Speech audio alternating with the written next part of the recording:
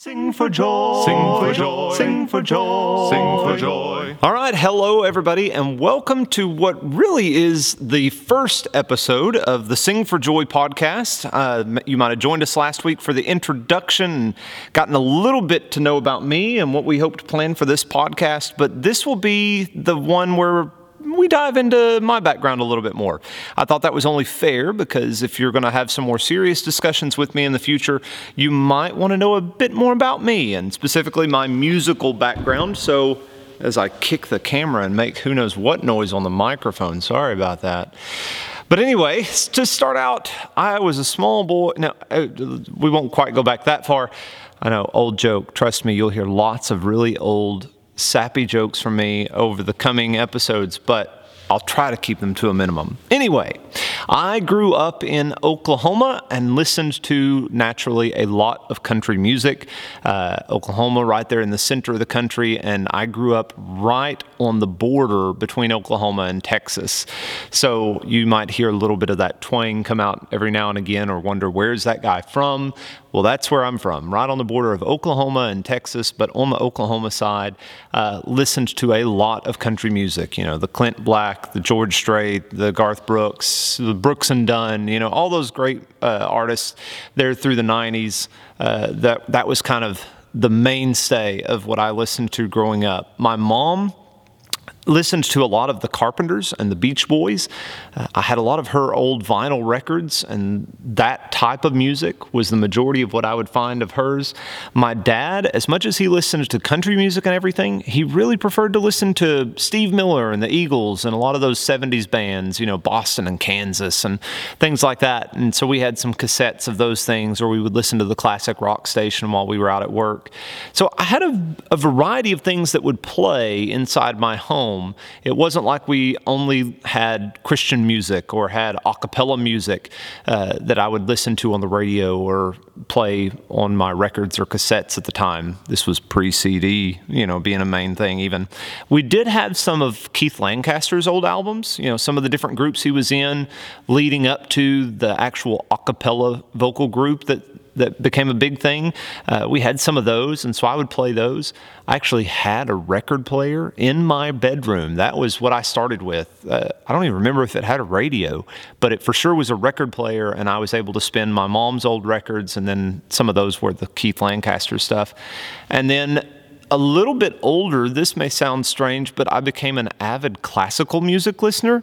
I played piano when I was younger. I played in the band. I was in the choir. And I think just being exposed to a lot of those things, I was really interested in that type of sound with a lot of people coming together to perform pieces of music.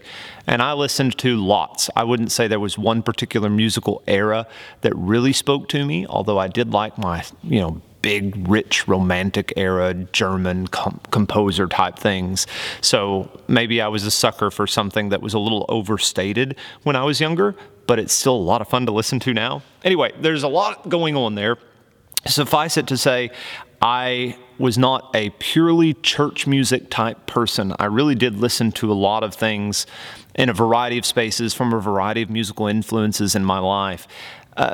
As I got older, probably like junior year of high school, I stopped thinking of music as just a hobby or something I kind of liked, but it became something I really wanted to be dedicated to, and I was serious about my musical pursuits. I was making sure to audition for more things. I was looking at colleges. I was going to an arts camp in the summer and performing with the choir there. And so I kind of grew out of just I need to perform because it's the county talent show. It's the opportunity for me to stand in front and sing. But it was something that I thought, I would like to pursue this and study this in a variety of ways. Because as much as I did performance wasn't what my end goal was. Like, I was never the guy who thought, I want to be on Broadway. I might have wanted to be in the choir of an opera or in the chorus for a symphony, but I didn't ever really have the desire to be the soloist. I had the ability maybe, and I don't want it to sound like I'm overstating my abilities or anything like that, but I probably could have pursued that sort of thing. But I didn't really have that desire, much to the chagrin of some of my vocal coaches through the years, when they would tell me I needed to be more competitive, Lovejoy. Anyway, so I wanted to study music. I really wanted to teach music. I wanted to eventually conduct other people in the choir and bring other people together to sing, all this sort of stuff. I loved music history, which would really surprise some of my classmates. Well, it might not surprise them that I was interested in it, but if you knew the grades that I made in those classes, those were my lowest grades of all education I have ever done. But it was the subject that interested me the most. It's what I still, I can dive down a musical rabbit hole and spend hours looking up the details of one particular song or the genre of that song. And so it's something that still, to this day, really interests me, even though that may not exactly be where I am right now in my career. Anyway, it was a lot of that late high school, college time period where I started thinking a lot more about the songs around me. And again, some of that's because when you start studying music and you're thinking about all the mechanical pieces, all the things that make it up, all the background of it, the history of it, the setting of it, as much as I loved music, I still was very much a strong Bible-believing, worship-attending, Christian, and never have really wavered from that. I've had a few moments of kind of rethinking the details on those sort of things. So I have this love of music growing, and I have a strong Christian faith that's right there with me. And there had been a dissonance a lot of times between those two pieces, where I would know that I'm supposed to set my mind on things above, as it says in Colossians. But then I would be listening to and watching things that they weren't just questionable. They weren't just, well, that may not be the best, but they were definitely not something that was setting my mind on things above, just to put it, pretty broadly there. But I don't know if you remember these things, but people used to have their CDs, and instead of carrying around like a CD jewel case, you would pull those CDs out and put them in this big binder that had multiple sleeves that you would slip your music into, and sometimes you would keep your album notes in behind the CD and everything. Well, I had one of those massive, 4-sleeve per page, and it probably had 300 pages, or something, capacity for 300 CDs or more, whatever. Anyway, it was a massive thing. It was like a small briefcase that I would carry around with me on a bus trip or in a car ride, and just pull out music of all kinds. And I do mean all kinds. I had friends that would say that my CD case was better than the radio because you could pick what you wanted and it had just as much variety. So that was what I had with me. And so during this time when I'm really starting to think more deeply, I'm opening that binder and going, ooh, I don't know if I would be proud of some people finding that particular CD in my CD case. And so I had to really start thinking about what I was listening to. So despite that message in the back of my head going, but it's such a good beat. Oh, you love jamming out to this one, whatever. It's a great one to blast in the car when you're driving downtown, I decided that I was going to go on a bit of a purge, and I cut some of those things out of my CD case, which hurt me dearly. I think I just gave them away somewhere because I didn't even want to try to take them, and exchange them for money or whatever, because anyway, people check it out. I had lots of things in the back of my head that kept me from doing that. But it still wasn't, I got rid of everything and suddenly my music was the cleanest music collection, of all the kids in church, something like that. It would take several more years of me still ruminating on that thought process before I was comfortable with the music I would listen to and the music I would share, and comfortable letting other people look into it without me being like, oh no, what are they going to find? What am I going to have to explain? Funny enough, a big part of that is when I worked at a children's home, and you would be handing them the CD case and going, y'all can listen to anything in my CD case. And there would be that one that you'd forgot was in there, and they would pull that out. Mr. Lovejoy, can we listen to this? And you'd have to tell them no. And then they'd be like, why not? And you wonder if you're supposed to explain that sort of thing. Anyway, that's what really finally was the push to really clear things out. But that's jumping ahead several more years. We may come back to that later. Anyway, y'all are probably going, this is a lot of information about a guy we barely know, but I appreciate you sticking with me. So let's keep going, and hopefully it'll make sense here in a little bit. Eventually, I did graduate with a music degree. I had a music education degree. I actually married a fellow music major during that time, right before we both graduated. She was actually a big reason. Her name's Shiloh. Shiloh was actually a really big reason for me to start paying attention to the lyrics of songs. I was much more beat and melody. She was more lyric driven, and I think we've kind of leveled each other out over the years, but there was a lot of things that I would be playing in my song and just bebopping along to, or in my car and bebopping along to, and she'd be like, do you know what that song is saying? And no, what's it say? And so she would have to repeat back the lyrics to me. She gave me a lot of grief on that for many years. Still does. That's all right. Anyway, so after we graduated, we'd been married for five months at that point. We actually moved to England for 2 years, worked there with the church and worked with kids and senior adults and different things, doing a wide variety of things for an established church there in England. And then we moved back to the States at the end of that 2-year time period we had committed to. Worked for a children's home, the Tipton Children's Home in Tipton, Oklahoma, for 2 more years. And like I say, that's when I really had to start thinking about exactly what music I had on and had available, because now I had all these kids and they would be, 5 years old to seniors in high school. And if I was going to challenge them on the music they were listening to, for right or wrong, encourage them to listen to the right things, encourage them not to listen to certain things, I really started examining what I was listening to on my own and going, well, it's that sort of you need to practice what you preach sort of idea. So I started thinking about a lot more of those things. It was during that time period I finally got to start teaching music. And so I taught a few hours of elementary music every week.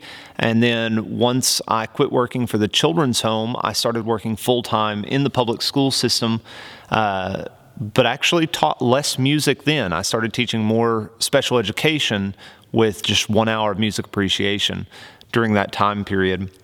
While I lived in Tipton, I was able to have the opportunity to lead songs a lot more.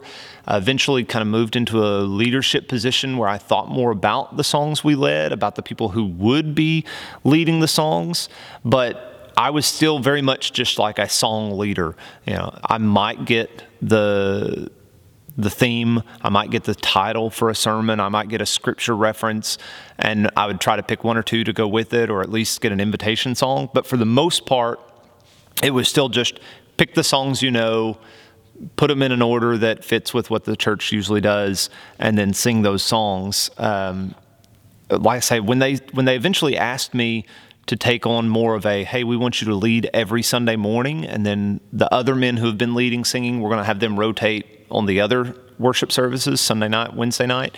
That was a really big deal. It was something that I had to deeply consider because it was so different than what I grew up. You grew up with a variety of men leading songs, and they just swapped every week or every month. And then for me to really step up and have the opportunity to lead every week was something different. And I appreciated that opportunity. It led me to where I am right now. In fact, I think next episode we're going to dive in a little bit on what I see as the difference between a song leader and a worship leader. But this was where I had the opportunity to really think about those things and to think about, why would you want one person leading the songs? Why would you want to think more deeply about the songs you're leading instead of just picking the songs that you know? But even then, I really didn't have the time to develop a worship service. Like I said, I was working full-time as a special education teacher, and any of you who are connected with special education in public schools, you know what I'm talking about. And let me just pause and say I deeply appreciate those of you who are in that area of education, taking care of some very sweet and some very kind children, some children who maybe need just that little bit of extra attention, or some families who need that extra attention and advocacy. And I appreciate you hanging in that space for them. But anyway, so I was living in that world, and it was eating a lot of my time. So even when I knew I was going to be leading singing every Sunday morning, it was, you use the ones you were comfortable with. There came a point where the preacher and I got really close, and he had a musical background himself. And so we started trying to introduce a couple of new songs here and there. You know, he would have like, I need a theme song for this series. And so we would work through that.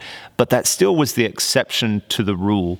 After being in Tipton for, 4 years, nearly 5 years at that point, there was just a desire between Shiloh and I that we were looking for change in the near future. And we weren't looking for anything in particular. In fact, people would ask me, well, what are you looking for? And I said, I really don't know, but I think I'll know it when I see it. I was thinking about, I was halfway through an administrative degree, a master's in school administration. And so I thought it might be that direction. Of course, I've always had a desire to sing. Having done mission work, there was always that possibility of doing something like that. But eventually, the job here at the Broadway Church of Christ in Paducah, Kentucky, came on my radar. And it was an opening for a worship minister.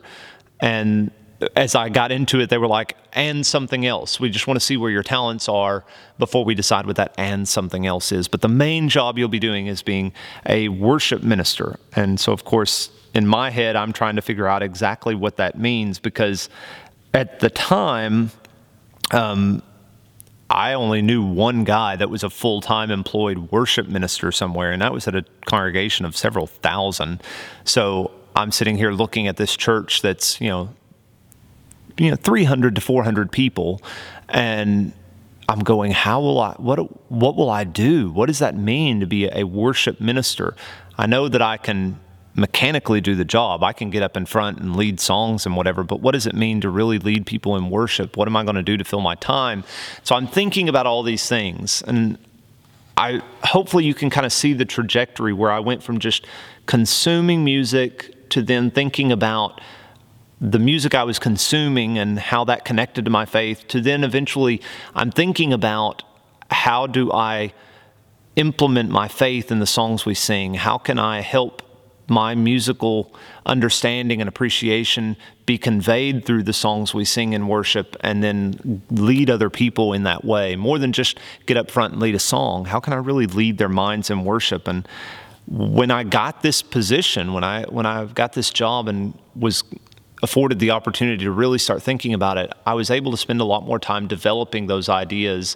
And hopefully, now that I've been here in this job for 3.5 years now, I've had the opportunity to hear a lot of things, to listen to a lot of people, to ask a lot of questions, read a lot of books, because of that time I've been given. And so hopefully I can begin to distill those things, not just for myself, not just for the people here in the Broadway Church, but also begin to share those things with other people. So why in the world do you need to hear what almost starts to become my manifesto or my background in music, and who is Jed Lovejoy? What's at his core, that sort of thing. Again, you're going, why does this matter? What do I need to hear all this for? I know that there's going to be a lot of people that will jump into this podcast later on. They'll pick up episode 5, episode 10, whatever it may be, because it's got a title that catches their eye, or because someone pointed it to them, and they're not going to go back and listen all the way from the beginning. So they won't necessarily get this background. But for those of you who are willing to start this project with me, to go along for this journey with me, I really want you to know who I am, and know that I'm willing to talk through a lot of different aspects of my love for music and how that may interact with my faith personally, and then the way that I hope that it helps us think more deeply about how we worship God. And I think that the more you know about my background, the more we can have those open and honest conversations, the more maybe you can see where the chinks in my armor are. If there's a blind spot when I'm discussing something, I would love for y'all to be able to say, hey, I know this was your background. Have you ever considered such and such? I just think that would be a benefit to me and hopefully anyone else who's listening to this podcast, because I mean, my musical thoughts, my musical capabilities, the music I just listen to on a regular basis has changed dramatically throughout my life, and it's still in flux. And a lot of that's because of the situations that I've been in my life, the places I've been able to go, the people who I've interacted with, and this, I hope, will extend that sort of thing. I do surround myself with a lot more spiritual music than I used to. If I'm in my office, if I'm at home, if I'm in the car, I'm more likely to be listening to a cappella or the Zoe group or, Keith and Kristen Getty or different things like that than I am the things that I mentioned earlier in the podcast, be it, my country music or the Eagles or the Carpenters. Not that any of those are wrong or bad. I just really do desire to listen to the stuff that keeps me a little more spiritually grounded than a lot of the other stuff. But that doesn't mean that those things are forever gone. There's a Sirius XM radio station called Pop Rocks that plays like the music of my high school years. And that's still a lot of fun to turn that on and sing along with. And, there's those moments where I have to remember my kids are in the car and go, ooh, was that a song I really want them to listen to? But there's still a lot of fun songs that I can introduce them to and sing along with, and we have a lot of fun. There's this thing that parents do, and I did it a lot in the children's home. This is not a good thing, but there's always that moment where you're listening to songs and you remember, oh, that thing is coming on, and you reach for the volume knob and you yank it down really quick, and you hope the kids don't realize or try to fill in the blank before you turn it up. Anyway, that's something I've tried to limit the need for as I've grown up and as my kids have gotten older, which I now have a kid. I have two children, two boys. One just turned 5, one will be turning 7, or may already have turned 7, depending on when you're listening to this podcast. But so they definitely are paying attention to the music in our car a lot more as they get older. But all that to be said, I do think more deeply about the songs I sing, whether it's in worship or otherwise. There's some songs that I really used to love, and I still tell people that I love them, even though they're not the best songs in the world. There's just something special about them. But when it comes to worship music, there's some songs I really used to love in worship, but the more I think about the theology behind them or the message or maybe the lack of scriptural meaning at all. Like they were a good feel-good song, but they didn't really tell me anything about God or about spirituality or Christianity. And so I may not sing those anymore when I have the opportunity to lead. Again, when I think about good and bad songs, it's not just, oh, do they have curse words or, oh, do they say the name Jesus or not? It really does get down to the message of the song. And I look forward to going through a lot of that with you as we continue time through this podcast. I'm going to try to wrap this up, because otherwise I think I'll ramble on for a little while longer. But overall, I love music. If you haven't got that yet, I still love music. I've always loved music. And I'm extremely thankful for all the life situations that have brought me to this point.